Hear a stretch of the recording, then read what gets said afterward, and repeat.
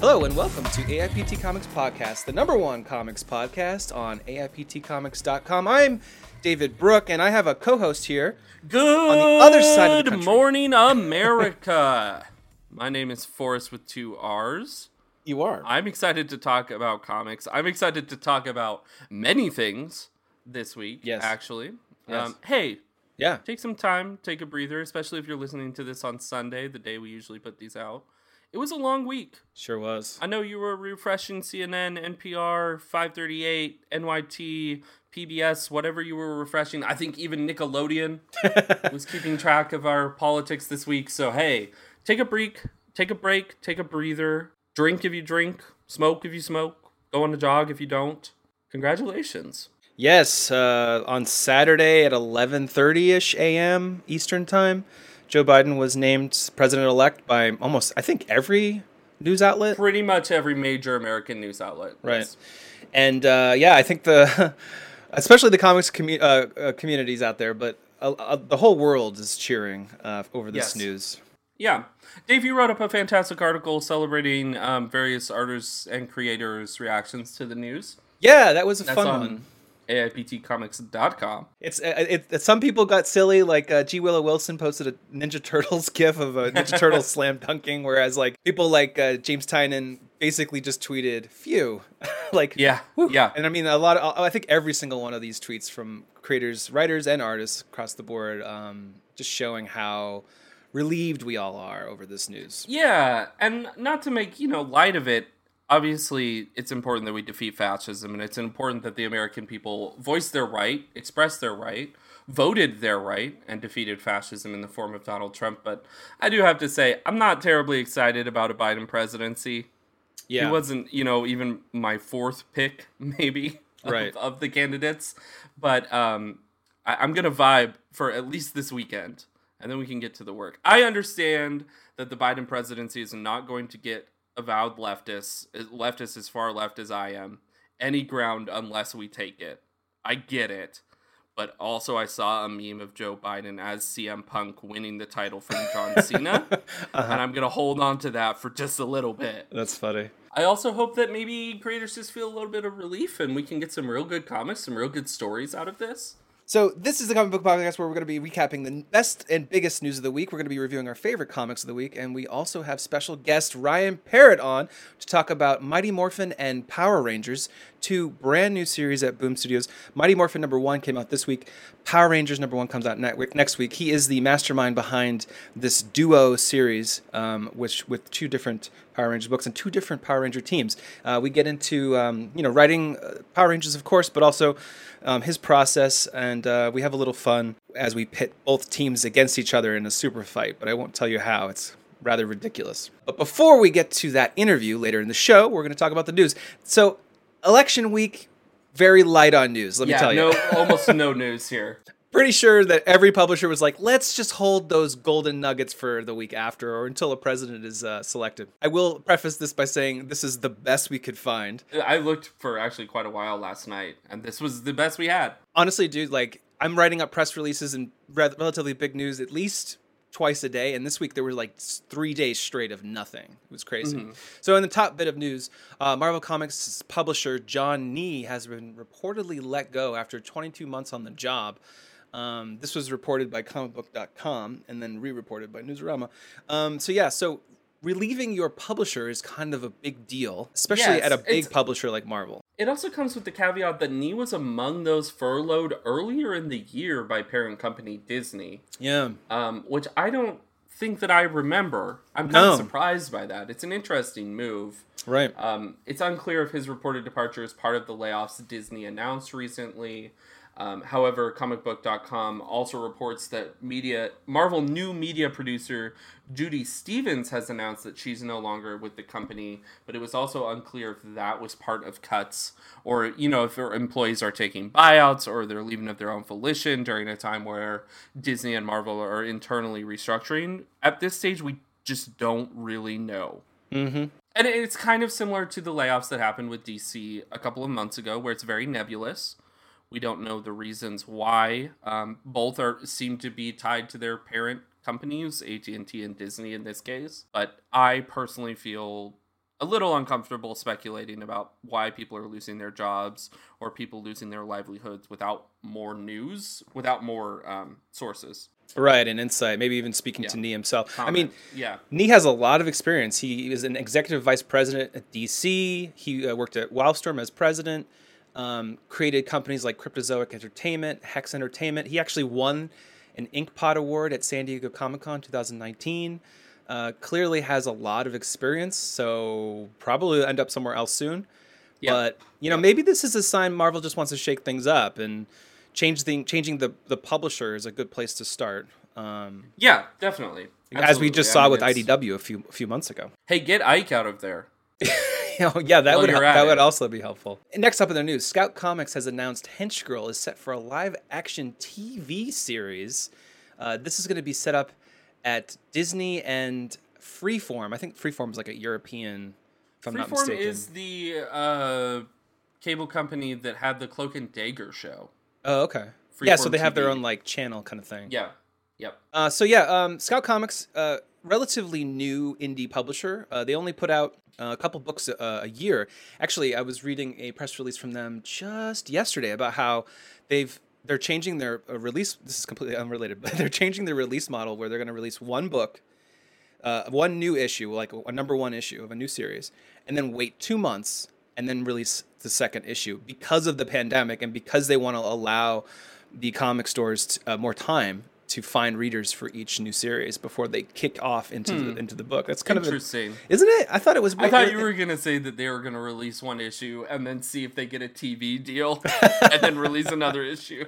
That's funny. Yeah, I mean that could be part of it. I mean, Scout just a couple of weeks ago revealed that they're partnering with a movie studio type thing to get more of their original content into other avenues like TV, like Hench Girl here. It is cool to see smaller indies like this score deals like this. It will probably only help them in the long run. Like creators with big names might want to try Scout because they know they have like an inside track to making a movie or a TV show. Who knows?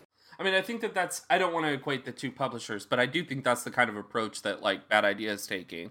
Right. Where it's like, hey, just be aware that we are going to source this IP to other mediums if we can. Which isn't a bad thing for creators, especially if you're cognizant of reviewing a contract and making sure that you're getting the proceeds that you should and that you retain the rights that you should. Yeah, if it's a fair deal, that's great for everyone. Right. In the unfortunate case of some publishers over the years, of course, they're almost using creators to farm out this IP and then they make the money and the creator makes almost nothing. I mean, famously, John Arcudi made like no money from the Hellboy movies. Right. Despite kind of spearheading the entire BPRD line, right, and various Hellboy tie-ins for a long time. And that newer Hellboy movie, damn, it took from the comics a lot. Yep. Speaking of comics, this is a comic book podcast, so we're going to talk about comics. Sorry. Speaking of comics, if you read X-Men Monday, it's every week. It's actually not out this upcoming Monday, but it is almost every single week. In the latest edition, 82. In the latest edition, Jordan D. White, senior editor, X-Men editor, let it be known that in Ten of Swords Stasis #1, there's a reference to a certain character called Mr. M, a.k.a. Mercator, and a District X series. Someone asked Jordan, if there is an entire realm that has somehow been influenced by this mutant character. And I wrote up a little bit of a news on this because I have never heard of Mr. M. Didn't even know District X was a thing back in 2004. Now I've heard of District 9. Yeah, that's true. You're telling me that these prawn things are in the comics too? Not Get them out of there. It's worth noting that, first of all, Ten of Swords has, Stasis in particular, has basically opened up this idea that there are many different dimensions or realities with amazing, fantastical creations and characters. And in one of them, in an early scene in the issue, we find out there is this mysterious group that almost no one knows about and that never speaks at these hearings that, what's her name? Saturnine? There you go. Saturnine. It was like, y'all, if you don't talk at these meetings, you're not allowed to come. And they are known as the Mercator. And so anyway, Jordan White, in sort of vague way, confirms that these people are somehow connected to Mr. M. And Mr. M is an Omega-level mutant. Last we saw was killed, but this guy can literally turn energy into matter and matter into energy. He can pretty much be like a godlike figure. Just like Gold Balls. Yeah. That's more like a Proteus power, but yeah. It kind of shakes things up in a big way. I mean, it's interesting. In the middle of your event, you start introducing these god tier level characters that could potentially be an event in themselves. That's a pretty bold move there. I mean, I think that that's a lot of what Hawks and Pox did. Mm-hmm. We haven't seen the Technarchy. Right. Again, we haven't seen quite a bit of, there are quite a few threads in Hawks and Pox that have not been picked up on again. I also remember the first time that we interviewed Jordan D. White after they had announced Hawks and Pox on the show, he said that Hickman had pitched a plan that would last like 50 years of X-Men stories. Mm-hmm. So to make those threats seem credible and stuff, you do need to establish them narratively. Right. Because if all of a sudden you have an issue where, Sauron comes back and no one has ever mentioned Sauron right. in any of the X books before that, you would be frustrated by that. I will also say that I'm frustrated by the pedantry. Mm-hmm. It's all canon. Right. Yeah. Any writer can pick anything out of the toy box whenever they want. And there doesn't need to be narrative justification aside from the fact that it's going to make a good comic, I don't think. Right. And I mean, whether or not we see these characters again in the future remains to be seen, of course. But it's always exciting to layer things in for years to come. Yeah. I mean, I think that the idea is like, if you really like, what's that character's name? Exploding Boy? Yeah. Whose mutant power is that he explodes one time. Right. Keep alive the idea that sometime he'll show up. Sure. If you really liked this comic book I've never heard of, District X, or Mr. M, keep hope alive. There are plenty of creators that have read the entirety of a run before they start writing, and yes, they are aware of those characters, and they might bring them back sometime for you. It's basically like having tools, and you put those in your back pocket and you wait. Right. Wait for the right time to reveal them. Mm-hmm. Speaking of revealing them, Marvel Comics announced new King in Black tie-in one-shots this week, including King in Black Wiccan and Hulkling and King in Black Captain America. So this is kind of cool in that Marvel's basically giving pretty indie, well, in the case of Captain America, an indie creative team a chance to do a one-shot Captain America story. And that is by Danny Lore and Mirko Kolak. And the most interesting thing about this one-shot, and I can't say how, I mean, it's hard to be interested in this at this point because we don't even know really what's going on in King of Black. But in this preview, it says that there's like a darkness in Steve Rogers that he's trying to kick, and it's like creeping up on him. And what does that mean? His codex. Yeah, could be, yeah. And it's like probably infiltrating him. I saw someone comment on the tweet, on AIPT's tweet about this, like, it's like Hitler or something. It's like Red Skull? Yeah, okay. Or like... That's an interesting take. No, I'm pretty sure it has to be...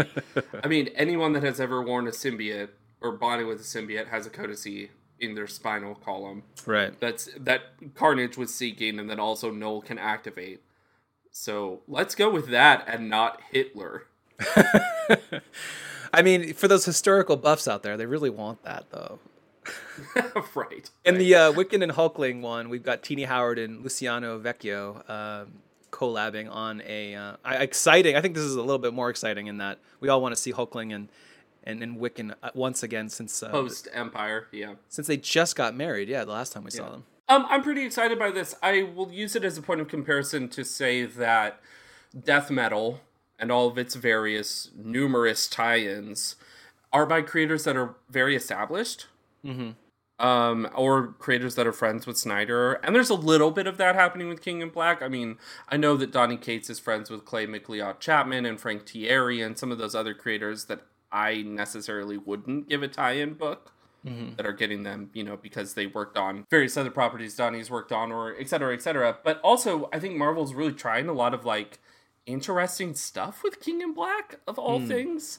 Mm-hmm. Oversized one-shots and getting Cy Spurrier to write Black Knight and, those sorts of things. It's really, really interesting. And also they're reaching out to indie-level creators who, maybe it's like a tryout. Right, yeah, for sure, yeah. But getting to write Captain America is a heck of a tryout. So it is. I think it's cool, and I think it's what I had hoped for when I had learned that Scott Snyder was writing or teaching classes and leading other creators into the industry and stuff. Mm-hmm. But he kind of, and DC, I guess, tends to give work to creators that are at or near Snyder's level rather than trying things. Mm-hmm. And I think that this is really cool and really fun. And hey, it's a pointless symbiote event anyway. Yeah. So just have fun. This kind of reminds me of how they gave Alex Packnadel a Empire one-shot. Yeah. Yeah. And that's really cool, especially from a big 2 company, I think, because it's if you think back to other events like War of the Realms, it's not like they were giving one-shots just as anybody. Right. Yeah, I mean that this is the first time Marvel has done something like this in a while. Mm-hmm. And I'm very excited by the possibility as our resident Venom expert. You should put that on your bio on AIPT. I put it on my resume. Yeah, there you go. In our next bit of news, Newsarama had a couple scoops centered around DC Future State, the upcoming DC event. Not the next event though, because there's that whole winter one in December. Oh, you're right. Yeah. But yeah, DC Future State, which starts in end of January. A couple interesting scoops, things you probably could have guessed at. One of which is basically confirmed by the Batman editor that James Tynion is definitely going to be staying on Batman, and not only that, but his fingerprints are all over Future State. It's quoted on the news article. I get the sense that he's actually locking into a more coherent story for Batman now. Right, yeah, because it has felt like that. Committed to giving him something more solid, and that's great. I think he's a fantastic writer. I mean, Department of Truth is my favorite comic of the year as of right now, so...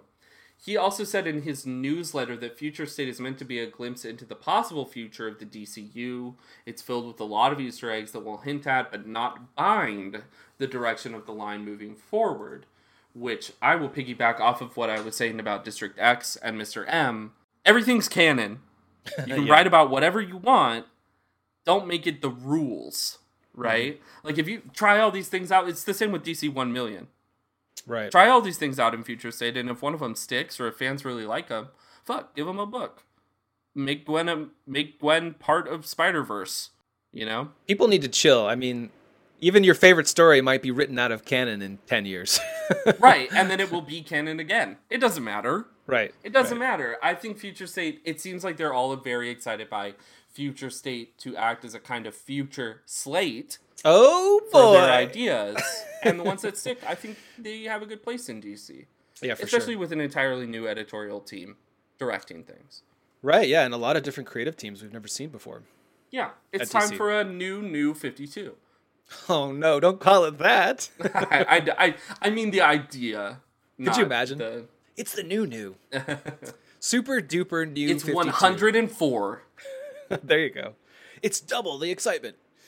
I'm excited about the Tynion news just because I've reviewed a couple Batman issues of late. I actually reviewed the issue this week, and like he's very good at economically putting in a lot of stuff into every issue. Like there are some comic book creators out there that it's still entertaining, but it's like you only get like one plot, whereas he's dumping in a lot. So like by the end, I'm like, oh, this is entertaining. So yeah, he's able to like mix a lot of subplots into the main mix. So I'm excited about that. And also in DC Future State news, it has been 100% proven at this point now that Generations is nothing to do with DC Future State. And they interviewed Dan Jurgens, who basically said they were going to tie Future State into Generations, which is the 5G Dan Didio supposed complete reboot of DC Comics, but they no longer will be doing that.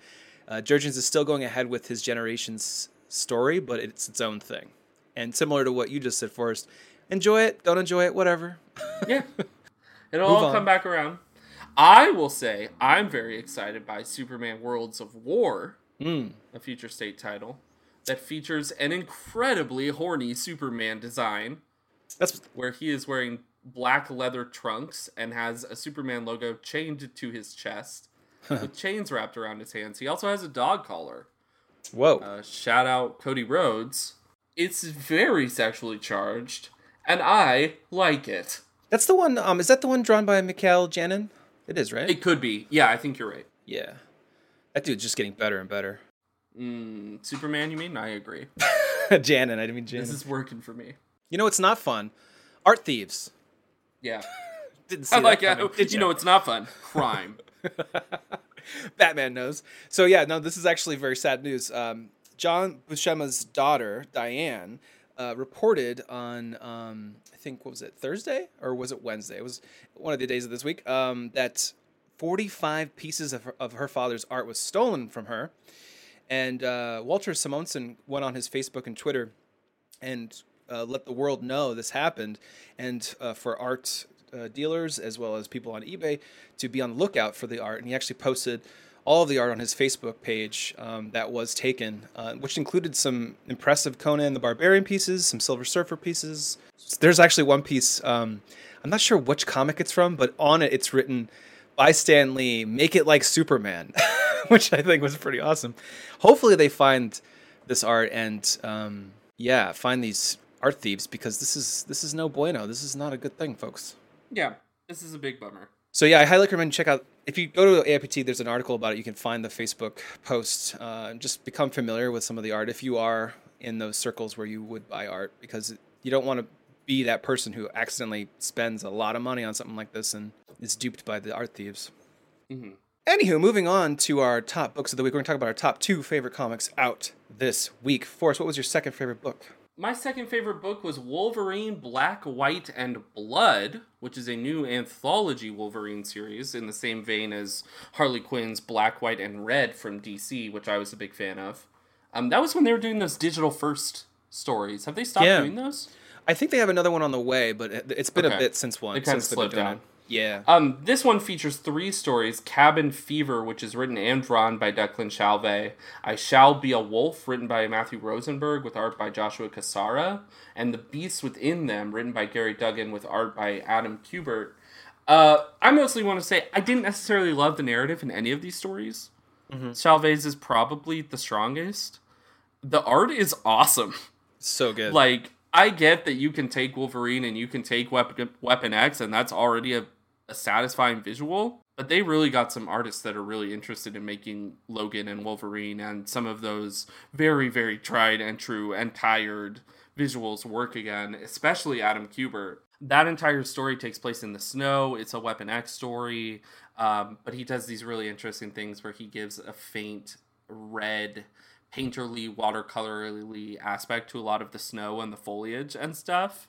Mm-hmm. And then also a lot of really cool things cutting between dialogue and action. A lot of really, really good panel design and layout. I think Kubert is one of the best artists working at Marvel today. So it's a delight just to revel in the visual storytelling at the very least. I think I would put Adam Kubert as top 3 superhero comic artists ever. Is that crazy? I would probably get to him in top 10. Yeah, I mean, you got to have maybe Kirby in there. He's definitely in the top 3. Right. It's so subjective, but I will say that there's nothing subjective about the badassery in this book. It's crazy. Yeah.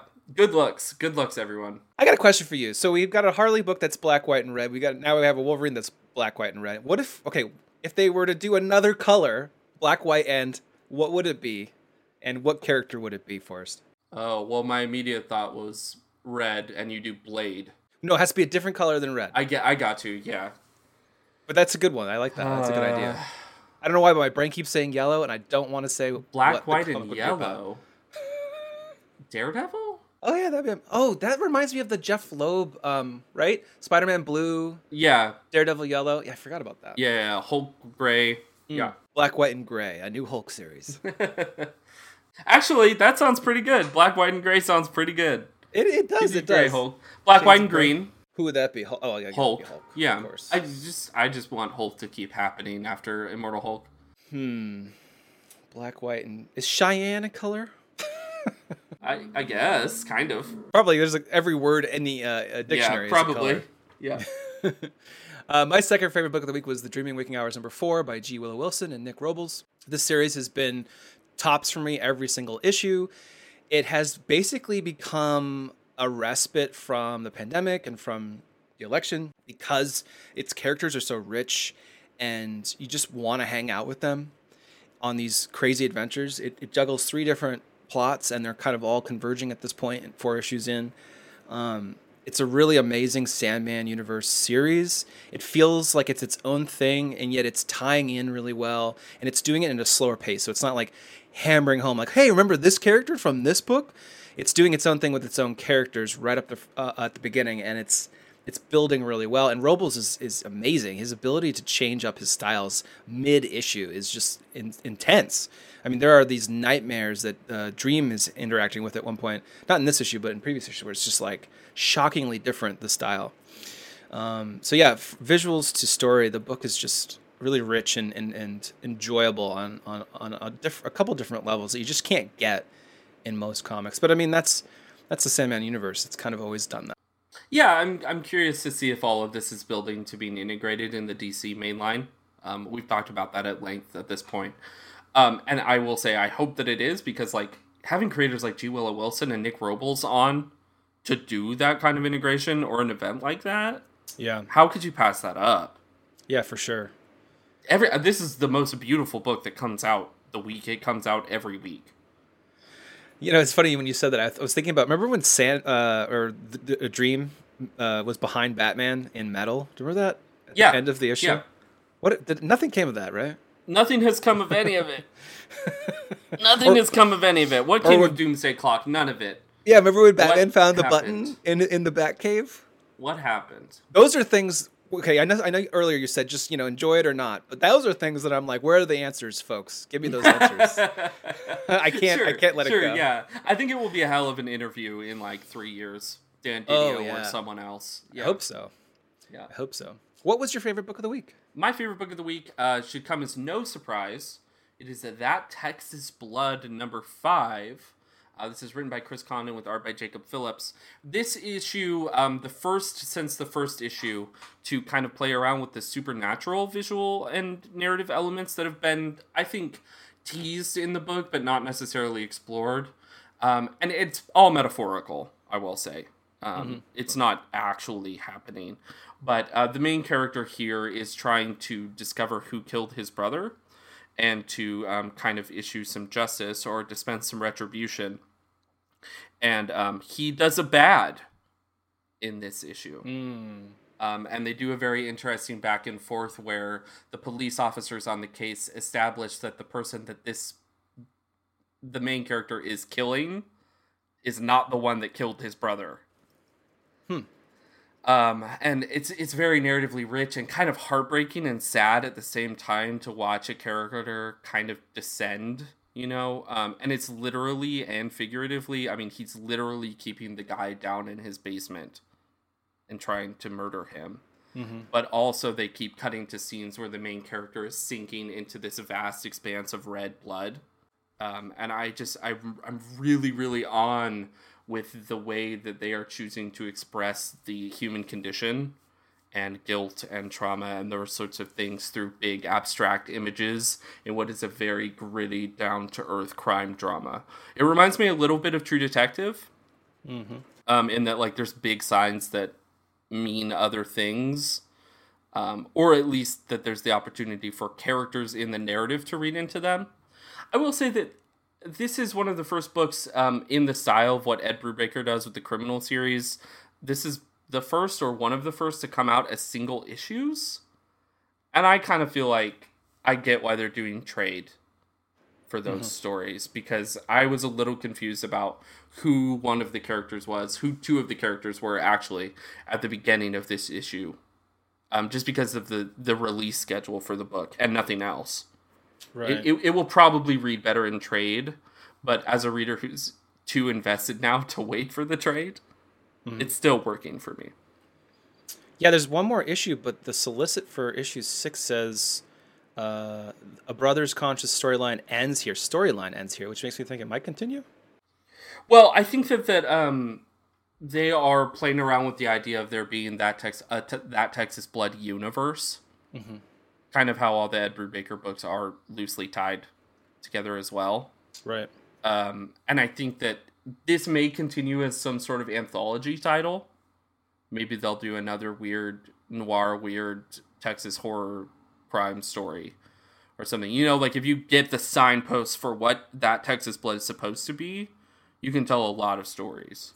Right. Whether or not they feature the same characters. It's kind of exciting when it shifts even like the title, but it's in the same universe too. Yeah. I mean, I really like the Fargo show. I still need to watch that. Exactly what Fargo is doing. Yeah, true. Nice pick. My favorite comic of the week was Marauders number 14 by Jerry Dugan and Stefano Casali. If you like X-Men, or if you're a traditionalist as far as X-Men, or Claremont's X-Men, you really like characters, and this issue gets characters. It all takes place, so the X-Men and the Arakko folks that are entering Ten of Swords to fight our favorite X-Men are all joining for a dinner, a meal. It's a precursor to the actual fights that will be taking place soon in the series. And so they basically are all kind of like letting their hair down and having a few drinks and sizing each other up is basically what Marauders number 14 is. So it is like the creme de la creme of like characters, talking about other characters in a scene or talking to other characters they've never talked to before, including Bogger Pog, who gets a couple sweet lines in there. And so yeah, it's just highly enjoyable character drama, and it all leads to an insane cliffhanger, which we will only learn what the hell happens next week. Dugan's writing some exceptional dialogue across the characters as well. Yes, absolutely. You really get a sense of like who they are from what they say. And Casali's really good at this kind of heavy dialogue drama of characters just standing in a room, moving the I want to say camera around in each panel, so you get a sense of like the intensity of a word set if we cut to a close-up of Storm or whatever like that. So, it's interesting, like, people are like, oh, superhero comics are fight comics. Well, comics like this where there isn't any fighting but talking, it is a fight in a sense, right? It's like the best dialogue. It's a back and forth, and people are getting in knocks or in subtle ways or in clever ways, and you see that in this issue. Ten of Swords, good series so far. Controversial statement. Yeah, sure. Yeah, very good. Especially given that we really didn't know what was going to be happening, even in the lead-in. They've done a great job of making people invested and making a story that feels worthwhile. Yeah, for sure. Speaking of stories that are worthwhile, in our next segment, Top Books for Next Week, we're going to pick our number one book we're looking forward to out next week. Can I go first? I'm so excited. Yeah. I'm going to pick American Vampire 1976, number 2 by Scott Snyder and Rafael Albuquerque. This is my pick in part because I loved the first issue, and I'm not a huge American Vampire person. I don't think I've read all the stories even. But the last issue introduced a great train robbery. It introduced all the characters and their different angles, and it seeded it all with a incredible monster threat that lives literally inside our Earth. So it all comes together in a really great way. The art by Albuquerque and the color artist Dave McCaig, who's also doing the colors on The Walking Dead, the new re-releases. Just exceptional colorist, and the book shows that through its atmospheric scenes. Yeah, I highly recommend it. Check that out. So, Forrest, what's your most anticipated book? My most anticipated book takes place in the grim, dark future. Warhammer 40K Marneus Calgar. Approximately 40,000 years, give or take some. Warhammer 40,000 Marneus Calgar, number 2, written by Kieran Gillen with art by Jason Burrows. We're going to get a better idea of how Chaos has infiltrated Marneus Calgar's home world. We're probably going to find out more about the Ultramarine recruitment process. We're going to get some more neat, grim storytelling and art from this creative team. I'm very much looking forward to it. Yeah. Also, I am required to write an article about it, so that helps. I am invested. You are, yeah. You're deep into it, especially given your history with Warhammer. Yes, big fan. Moving on to our next segment, Judging by the Cover Junior, where we pick our favorite cover art out next week. I wonder what Forrest will pick. Warhammer 40,000 Marneus Calgar, number 2. Have you heard of it? This cover art is by James Stokoe. I have to say, Stokoe probably up there with regards to one of my most personal favorite artists. I think that they should have led with a Stokoe cover for issue number 1. Mm-hmm. But this second one is awesome. It's so gritty and detailed. This probably took him a really long time. There's really satisfying visual storytelling here. The Ultramarines are surrounded on all sides by the legions of chaos as Marneus fires a shot down the center of the cover, splitting various Chaos Legion soldiers apart, and it just really gives a good sense of the scope and the scale of the atrocities and the violence in the Warhammer 40,000 universe. And also Stokoe has clearly, lovingly taken a lot of time to do this. Maybe they weren't able to do a Stokoe as the artist because on the book itself, because it just takes so long to render the 40K universe in the way that he wants to. I will say that I was a huge fan of Alien Dead Orbit, his standalone Alien book.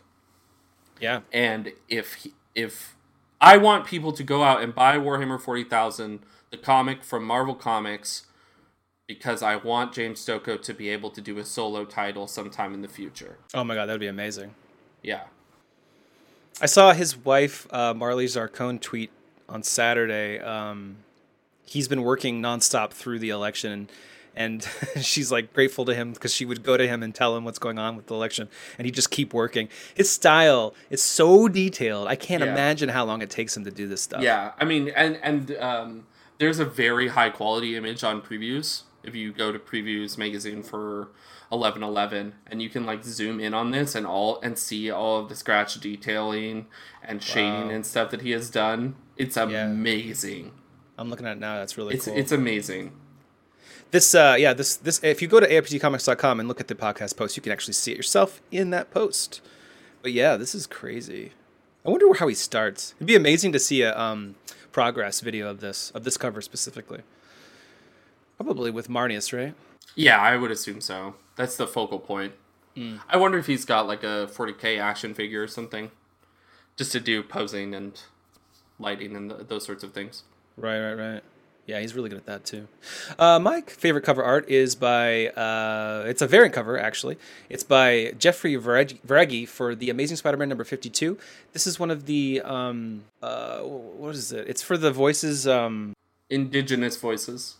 Indigenous voices, yeah. And it's an amazing cover in part because it looks like stained glass. It's so cool how he's broken up all these pieces, these webs around Spider-Man, who's sort of posed in this almost, what would you say, like symbolic kind of pose, like he's like a spider god or something. Yeah, definitely. It's very, it's deified. Yeah. And I mean, there are really cool details, like on his the back of his hands, there are little spiders, and the colors are all very bright and vibrant. It's just, you've never seen anything like this. I want to see someone actually make a stained glass window of this. It looks so cool. I think it is very textile-like as well. A lot of quilt storytelling from indigenous peoples and stuff, and I think that this evokes that too. It's a kind of neat blending of a lot of different things, because it's also got like the zip tone, the half tone. Yeah, the zip tone, you can see that on the blue. Yeah, that's really cool. Yeah, that's where you see like the textile elements too. Mm-hmm. Yeah, it's really cool. It's almost like, I wonder what materials he used, because it could be like paper even, maybe. Could be.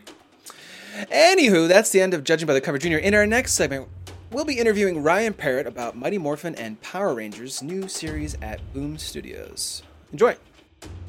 On with us is Ryan Parrott. You are the writer of Mighty Morphin and Power Rangers #1, both new series coming out in November from Boom Studios. Thank you so much for being on the show. My pleasure, man. Thanks for having me. I mean, you've done a ton other work, of course, but these are the hot comics people want right now. Oh yeah, they're on the hitting shelf. The stands. Yeah, I know there's a lot of Power Rangers fans out there that have grown up with the show, but also new readers too. And first and foremost, and you've probably seen it with our reviews at AIPTcomics.com, but we love your series. You've done great work so far, and now I just want to know, how far out have you plotted this duo series of Mighty Morphin and Power Rangers? Oh, that's the first time anybody's asked me that question. So now I have to decide if I want to lie or not. Do it. You could lie. I can lie. No one will know. No, I have it pretty far plotted. I've heard this analogy before. It's like, I know where I'm going. And I know kind of the land. If this was a road trip, and you're in the car with me, like I know where we're going. And I know the landmarks we want to hit, but I don't know exactly what the route is quite yet. But I do sort of know. The weird thing that always happens whenever I do any of these series is like, you'll plot it and you'll get halfway through and then you'll discover what you could do next. And so, and then it's like the shiny new object, and all you can think about is what you're going to do after the story you haven't already written. So yeah, it's a bit of a problem. But like, I realized there was something I could do after this that I was like, oh, that would be interesting. So yeah, so I've got to make sure I get my eyes back on the road. But I plotted out, a fair amount. I think I know how many issues this story's going to run, and I know how it's it's going to ultimately sort of coalesce. I have images, but I don't quite know the exact specifics of each issue yet. I can imagine that's a hell for a writer if like you're like, let's say someone's really meticulous, like a Jonathan Hickman or something, and they've plotted out 90 issues, and then they get to the 90th issue and they're like, oh my God, I love this idea and I want to write it right now. That could be terrible. Yeah, I think the hardest thing sometimes is just to remind you. I think I'm a pretty strong outliner. When I turn in my outlines, they're pretty lengthy. They have the beats. Just because when you're ever on your own heavy deadlines, I feel like the worst thing you can run into is when you're writing that fourth issue and it's only a paragraph and a half of actual story. And now you got to generate it all on the page. That's when stuff can get a little wonky. So I find that if I know if I have it outlined pretty extensively, then when I actually go to the writing, I can focus more on the moments because I'm not just trying to figure out the story. I gotta say, I love the idea of launching 2 new books at once, and they do link too. And I don't know, it must be because of what is that, recency, where you that's like a recent thing that's happened that you just immediately think of it. Like Dawn of X and House of X, Powers of X. I immediately thought of those things when I was reading the first 2 issues of this, Mighty Morphin and Power Rangers #1, because it's a great idea to build in an interest from fans where you've got this bigger universe kind of growing. Was it always a plan of yours to do something like this? Not exactly. The way it worked out was, I think, halfway through Necessary Evil, we realized that we had 47 characters in each issue that we had to service. It was so many. Right. And I felt like it was just it was a little unwieldy. And because you have that many characters, ultimately, it's one of those things where when you end up serving all the characters, you end up serving none of the characters. And so I think we realized halfway through that if we were going to continue to follow the Omega storyline and the Power Ranger storyline, that we needed them to be able to get their own book so that I could spend time with the characters. And so that was where it turned into a conversation about that. And it was actually, Boom was telling me that, we'd love to do a Mighty Morphin and a Power Ranger and have it sort of be one universe. We felt like we spent the time. I mean, we have so many components that are just Boom related. You have the Coinless universe, and you have the Solar Rangers, and you have Beyond the Grid, and you have the Omega Rangers. You have all these teams. We've made a whole world out of these characters that are sort of separate and connected to the show. It's like let's use it. Let's actually dig into it. Let's slow the story down so it's not just about running to whatever happened next on the TV show, and actually settle it down and let these characters live in this world. And so that was where this all came from, was just sort of let's split the series and just have 2 stories taking place in the same universe at the same time.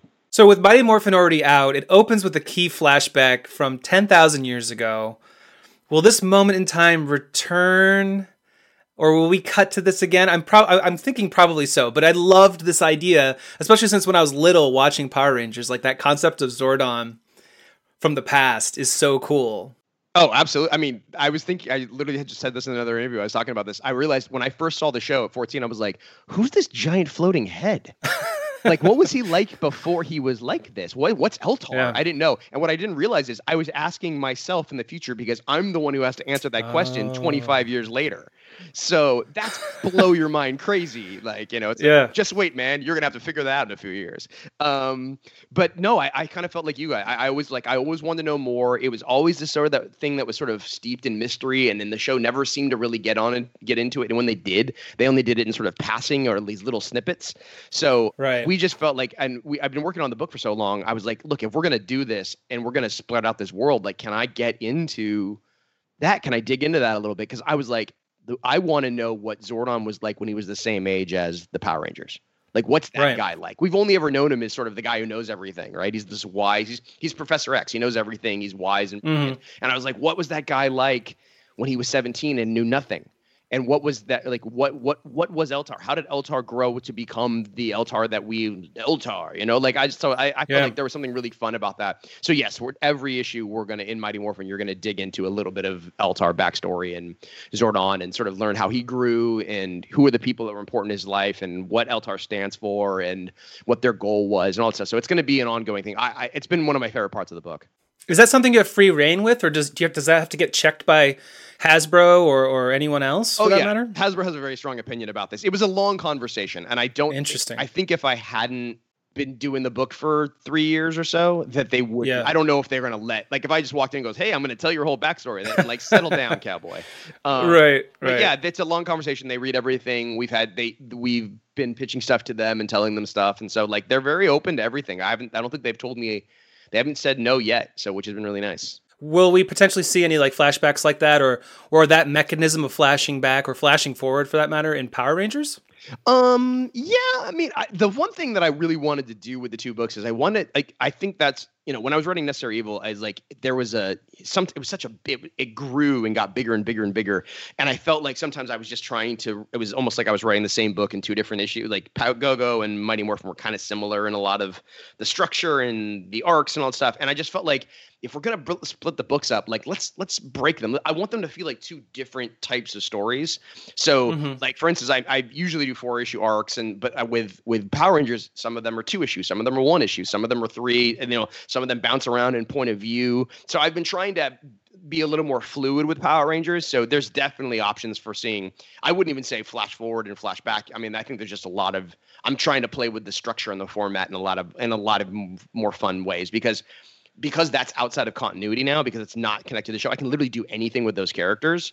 I think that's the fun. And so I want to try and use that to explore the Power Ranger universe and explore future seasons of the show, but just through the lens of the Omega Rangers.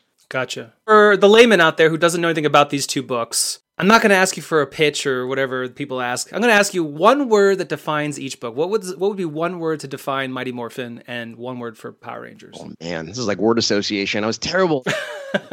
Like flapjacks and elephant? No, that's not right. And flapjacks is 2 words, so I already screwed it up. I would say Mighty Morphin is, man, like I would say sort of a, okay, so I will say that thematically, I think Mighty Morphin is about responsibility.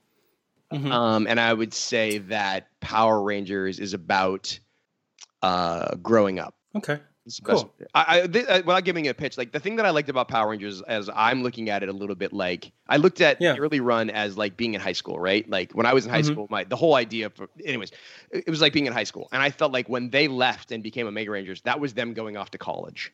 And they went to college, and now they're out of college. They're of their own. They don't have, they're kind of coming back home. And so it's like, I don't know if you went away for college, if you had friends, but when you come back from college, you run into those friends again that you grew up with. And it's like, you're still friends, but it's not quite the same. The dynamics aren't the same. Your relationships aren't the same. And also you come back and you see your parents, and all of a sudden you realize that you're a Democrat and they're a Republican or whatever. You know what I mean? Like there's a changeover in your brain. And I feel like that's the fun.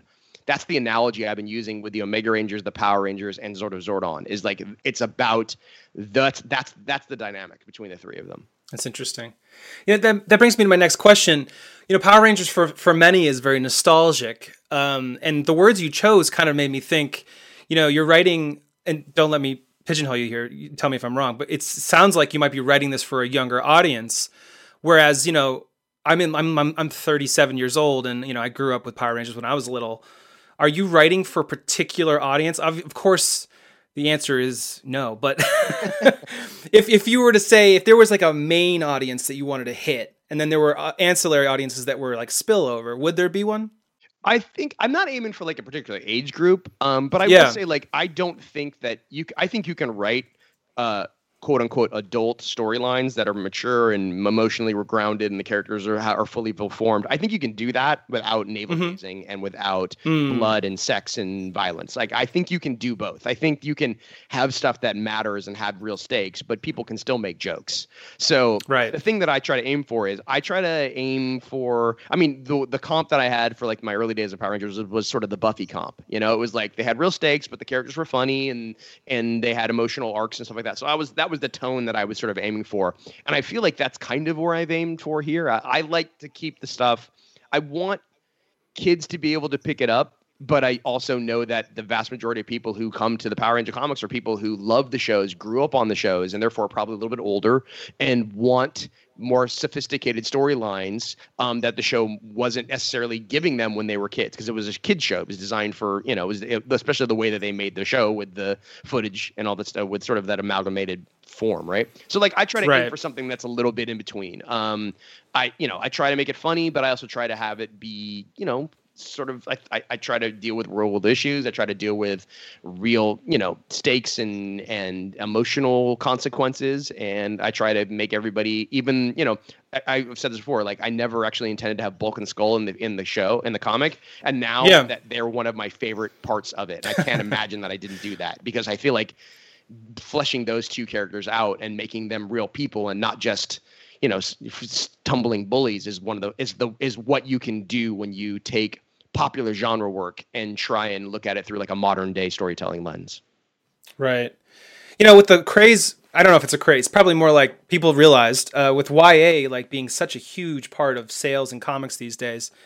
Is there a Power Rangers YA story inside of you?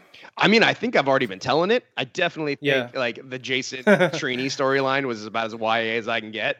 I love that stuff. Like, I think, most of us define our high school years by the person that we, were in love with and didn't get, or were in love with and they broke our heart or whatever.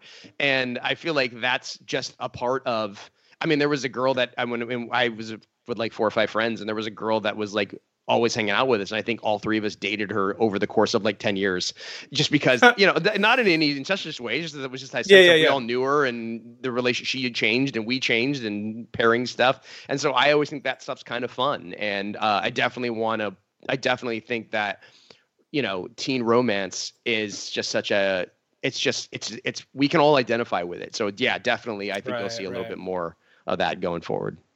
Are there any challenges writing a team book in space versus on Earth?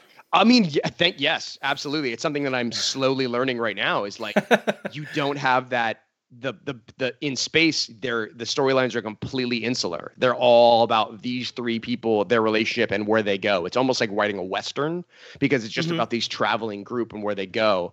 So you have to keep changing sort of the supporting characters, which can be good, but it also can be difficult, because like the great thing about writing a story about people and teenagers at home is you have all the home relationships, you have the school relationships, you have pre-existing friends and family, and so you have all this innate drama that's already there. And I've discovered that in space, you have to use the aliens and the passerbyers in the same way, but they don't have that pre-existing sort of drama. So you have to sort of create it more. So it's a little bit more, you find yourself relying a lot more on sort of the inner character dynamics than you normally would.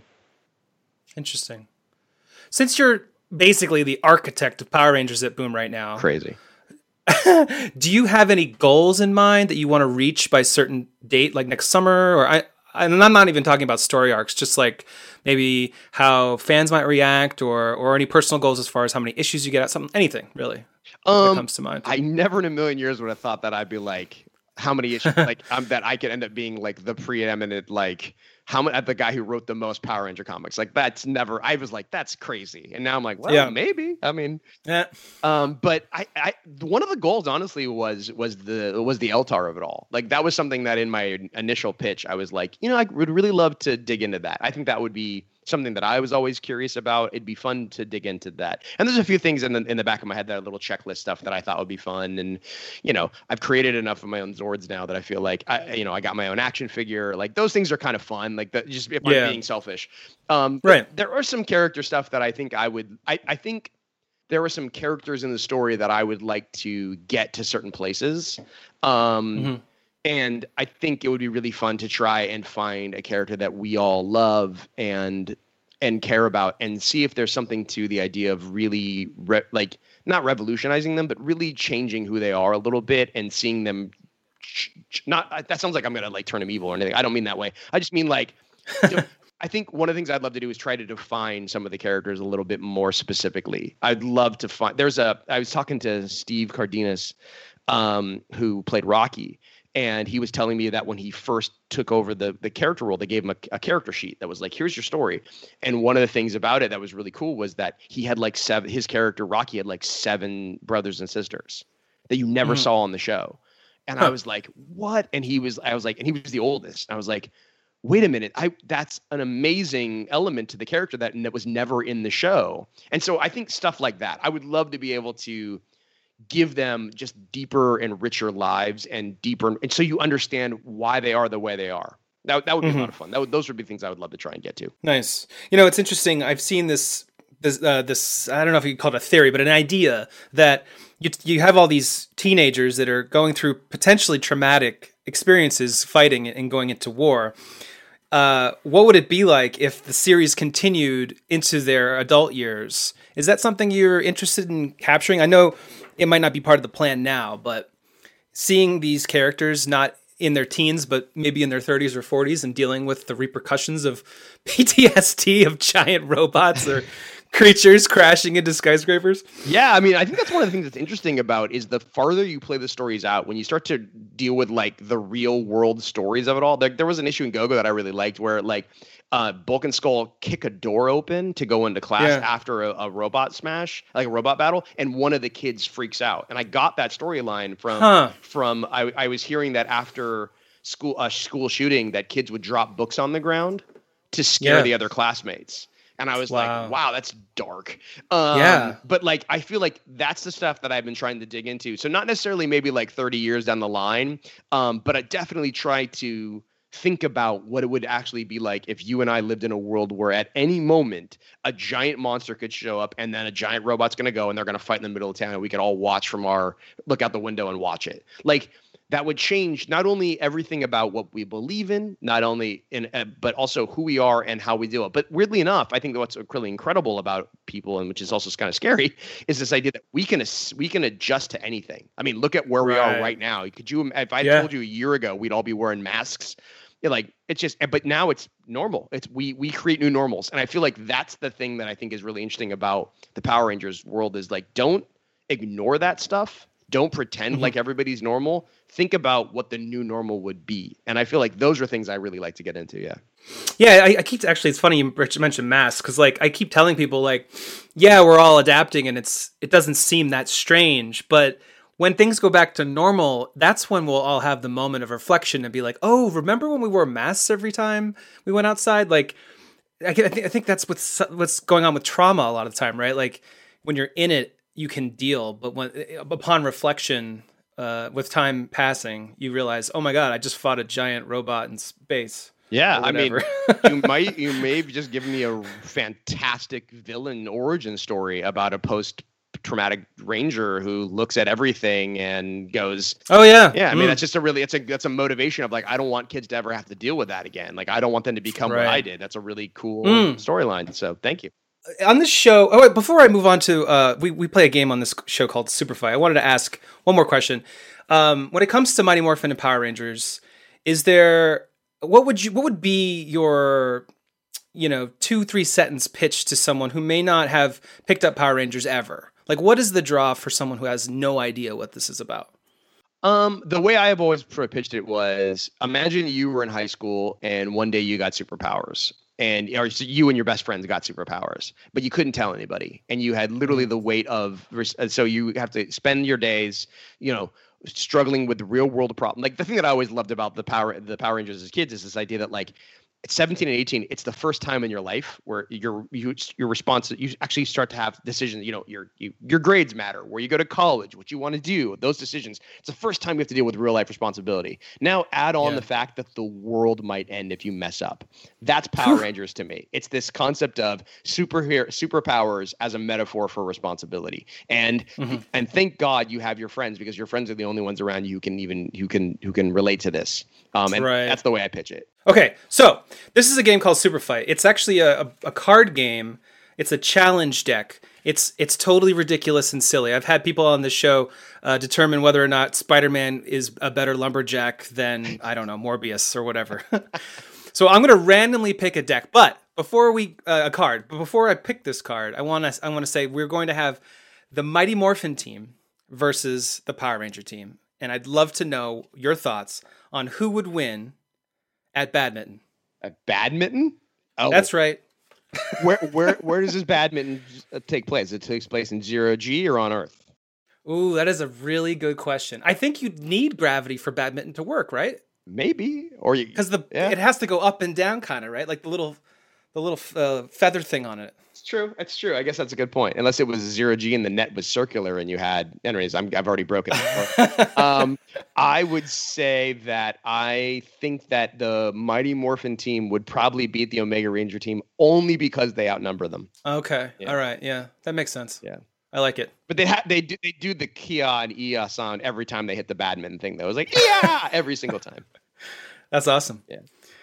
I think the listeners can imagine that right now. Totally. I wonder what it sounds like when it hits the little thingy. Anyway, in our last segment, it's called Off Topic Top Shelf. I want to ask you something not comics related. We end every show this way. For those fans that don't like comics, to wait all the way to the end to find out what you're into right now that's not comics related. It could be anything from books to cooking to anything. What are you doing to pass the time? Ooh, what am I doing? This question would have been way cooler like a year ago because I had way more things that are fun. Now I'm just like, I play Dead by Daylight a lot. I really like that game. Okay, cool, cool. Yeah, it's a horror survival game. I really enjoy that game. And I played for hours at night and to my wife going like, come on, dude, it's 2 a.m. You know, Michael Myers can chase you tomorrow. I do that. I finally learned how to cook.